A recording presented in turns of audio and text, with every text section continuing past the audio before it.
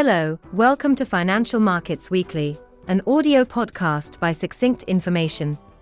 This is a professional summary, free of noise, focused on facts, and straight to the point.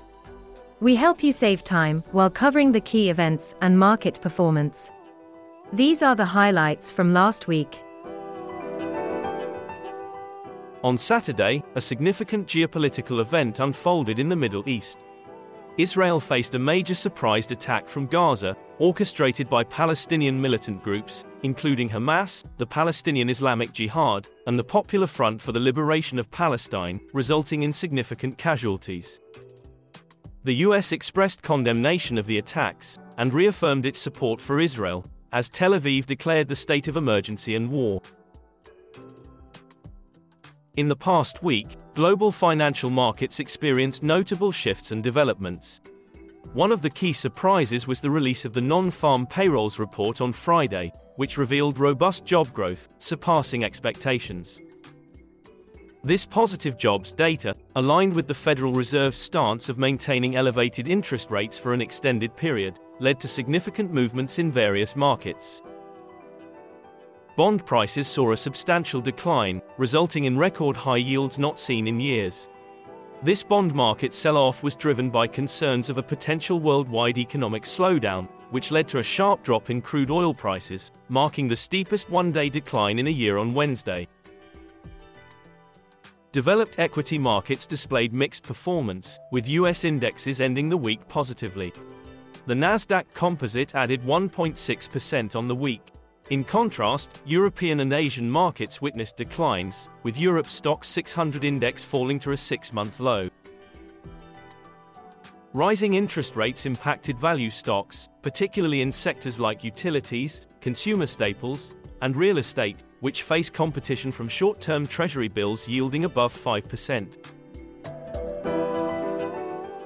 The highlight of the economic developments was the unexpected strength in the US labor market. Non-farm payrolls surged by a remarkable 336,000 jobs in September, double the expected figure. This positive report, coupled with upward revisions to job numbers in August and July, confirmed an acceleration in economic activity in the third quarter. The unemployment rate remained stable at 3.8%, while average earnings showed marginal easing. Additionally, the U.S. international trade deficit contracted to its lowest level in nearly 3 years in August, further reflecting the health of the U.S. economy.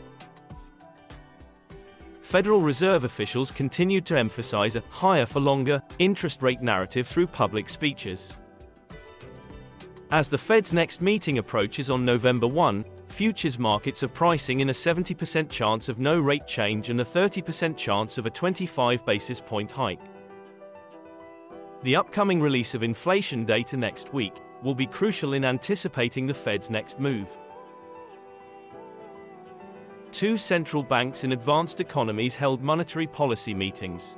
The Reserve Bank of Australia decided to keep rates unchanged at 4.1% for the fourth consecutive meeting, signaling a patient approach to further rate hikes.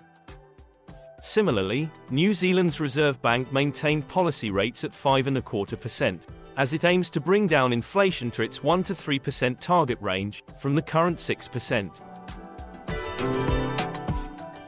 Currency markets remained relatively stable, with minor fluctuations in the dollar index. All eyes were on the bond market, where yields reached multi-year highs. In the money markets, 3-month US bills yields increased by 4 basis points to 5.52%, while German bill yields surged by 10 basis points to 3.75%, near a 15-year high.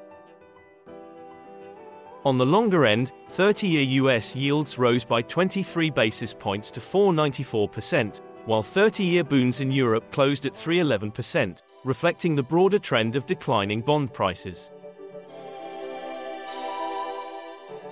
Commodity markets, including crude oil, faced headwinds, particularly due to concerns about future economic growth. The Bloomberg BCom index recorded its most significant weekly decline in 3 months, down 2.1%.